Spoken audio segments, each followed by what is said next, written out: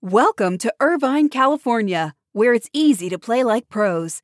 At the heart of Irvine's competitive culture is Great Park, the region's premier 194-acre multi-sport complex, equipped for youth teams to Olympians and everything in between. Plus, Great Park's expansion is underway.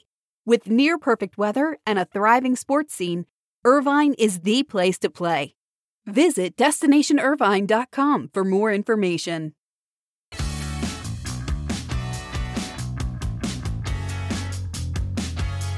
Last night, Broadway proclaimed it was back. There was the formal reopening of some of Broadway's biggest shows as 5 productions, Wicked, The Lion King, Hamilton, and Chicago, plus a new play, Lackawanna Blues, opened their doors to audiences on the same night.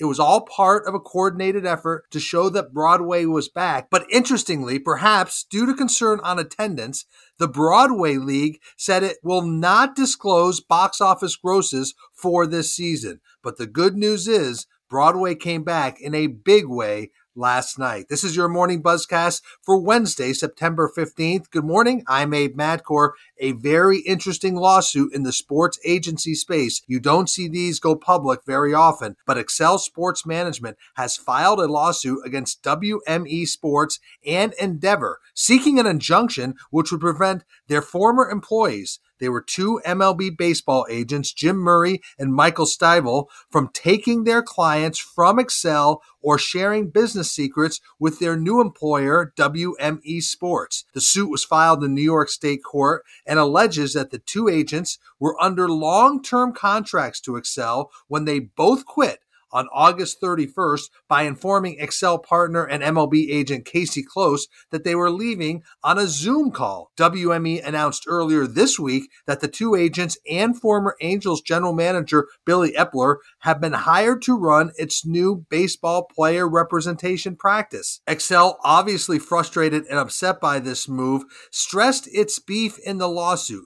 They believe a golden rule followed by other sports agencies is that you don't hire executives who are under contract that have not yet expired.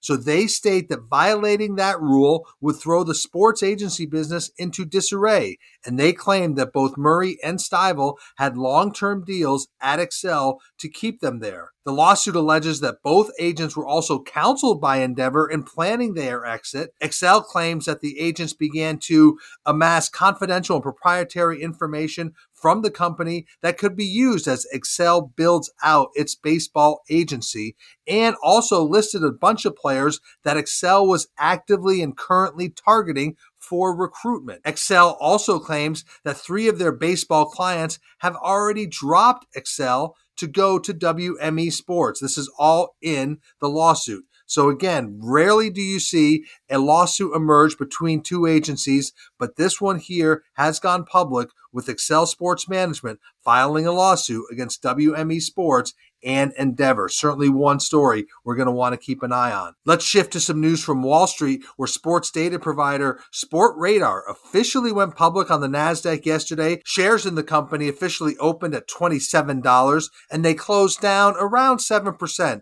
in their market debut on Tuesday. The big news is it valued the company at nearly $8 billion. Sportradar took the IPO route after dropping plans to join a SPAC earlier this year. CEO Carsten Koerl and investors Michael Jordan and Todd Boehly rang the opening bell on the NASDAQ yesterday. Jordan has been a Sportradar investor since 2015. Boehly, who of course owns stakes in the Dodgers and the Lakers, joined the IPO after Sportradar canceled its plans to go public via that SPAC. Sportradar raised $513 million through the sale of 19 million initial shares priced at that $27 a share. I remember when Sportradar started. They're a 20-year-old Swiss company. They'll plan to use the funding for acquisitions and other growth. Sportradar is an official partner of the NBA, the NHL, and NASCAR. So Sportradar going public on the NASDAQ yesterday. Let's shift to some NFL news, because the news around the NFL's kickoff weekend was very strong when it comes to viewership. It ended up having the second highest TV numbers for week 1 over the past 5 seasons. So a very strong start for the NFL. The 16 games saw about a 7% increase over last season. That's not surprising at all. Everything's up from last season. But the numbers were close to the viewership from the opening in 2019, which remains the league's highest since 2017. The early numbers on Monday Night Football on ESPN were also very strong, as the Raiders' overtime win over the Ravens, if the numbers hold, would be the most watched Monday Night Football Week 1 game since 2013. So again, that's quite a number. And it all started with last Thursday's Bucs-Cowboys game. That was the most watched first game of the season since 2015. So very good numbers to start the NFL season. Remember, some people had predicted NFL ratings could be up as much as 10% this season. We will see if the numbers can build off this strong opening. Staying with football and adding in hockey, Erie County, New York said Bills and Sabres fans would need to show proof of vaccination for attending any future games. For Bills games, fans must show that they are fully vaccinated by the end of October. This is one of the more strict policies. No exceptions to the vaccination requirement will be granted for either medical conditions or religious reasons. This is similar to the policy of the Las Vegas Raiders. The county said the new vaccination policy was not in response to Sunday's home opener, where many fans were seen not wearing masks in the indoor areas of the Highmark Stadium. Based on observations by county health inspectors at Sunday's game, the Buffalo News reports they believe only 47% of stadium attendees wore their masks. But again, Erie County officials said that was not the reason they are instituting the vaccination policy. They said they had been working with Pagula Sports and Entertainment on this policy for some time. Meanwhile, the team announced that refunds will be offered to season ticket holders who do not want to attend games as a result of the new vaccination requirement. Let's shift to baseball. Interesting stories about the future of two teams. The A's continue to work on ballpark plans in Oakland and Las Vegas, and team officials will again be visiting Las Vegas this week. A's owner John Fisher, team president David Kaval will be in Las Vegas on Thursday for a one-day trip.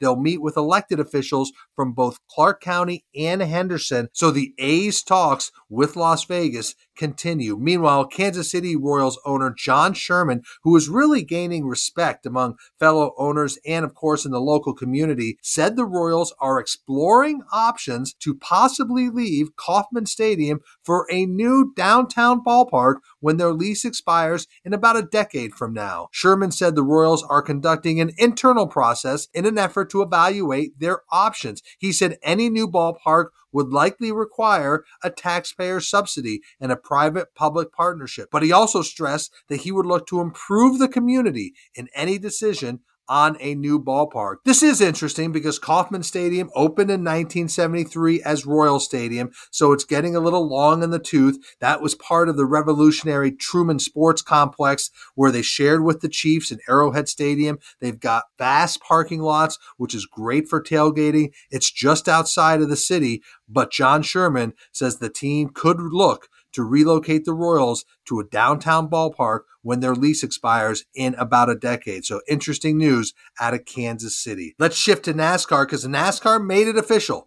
It's taking its Busch Clash to the West Coast. As we wait for the full 2022 NASCAR schedule, the series said it will move that race to the LA Coliseum starting this February. Now, this is a preseason exhibition race. It's been held at Daytona International Speedway since 1979. It's generally the first kind of kickoff of Daytona Speed Weeks. But you know, we've talked about this on the Buzzcast. NASCAR is making a lot of changes, and now the Clash is one of them. The race will be run on February 6th, 2 weeks before the Daytona 500, but a week before the Super Bowl, which will take place, of course, in Inglewood at SoFi Stadium.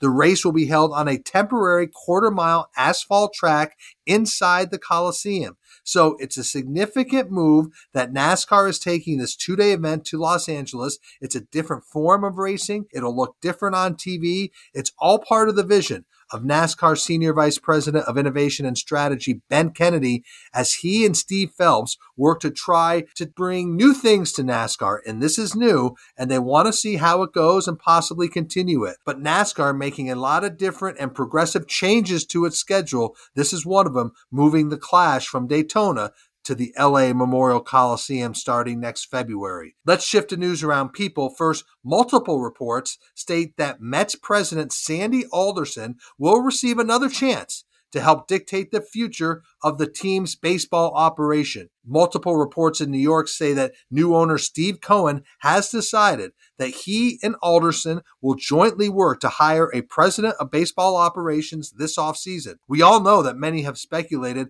they may make a run at Theo Epstein, but the news here is despite the Mets' tumultuous season on and off the field, Sandy Alderson will remain in charge to make a decision on who runs baseball. Once that new front office is in place, the 73-year-old Alderson will fully return to his role as team president with a focus on the business side of the organization. And finally, Caesars Sportsbook named former ESPN personality Kenny Mayne a content contributor and brand ambassador. Mayne will write and produce sports betting content for Caesars and make appearances for the sportsbook. Now, this move was written about in a really good profile of Kenny Mayne. If you haven't had a chance to read it, I'd suggest it. It was in The Ringer, and it talked about his plans after exiting ESPN in a piece entitled Kenny Mayne's Second Act. It's a good read. If you get a chance, I'd suggest checking it out. Speaking of Vegas, don't forget to register for our sports facilities, franchises, and ticketing symposium September 28th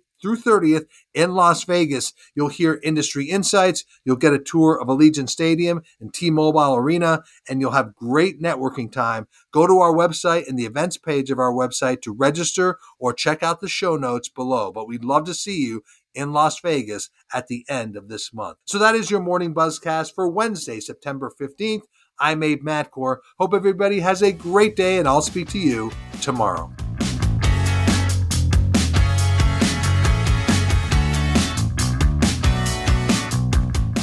Welcome to Irvine, California, where it's easy to play like pros. At the heart of Irvine's competitive culture is Great Park, the region's premier 194-acre multi-sport complex, equipped for youth teams to Olympians and everything in between. Plus, Great Park's expansion is underway. With near-perfect weather and a thriving sports scene, Irvine is the place to play.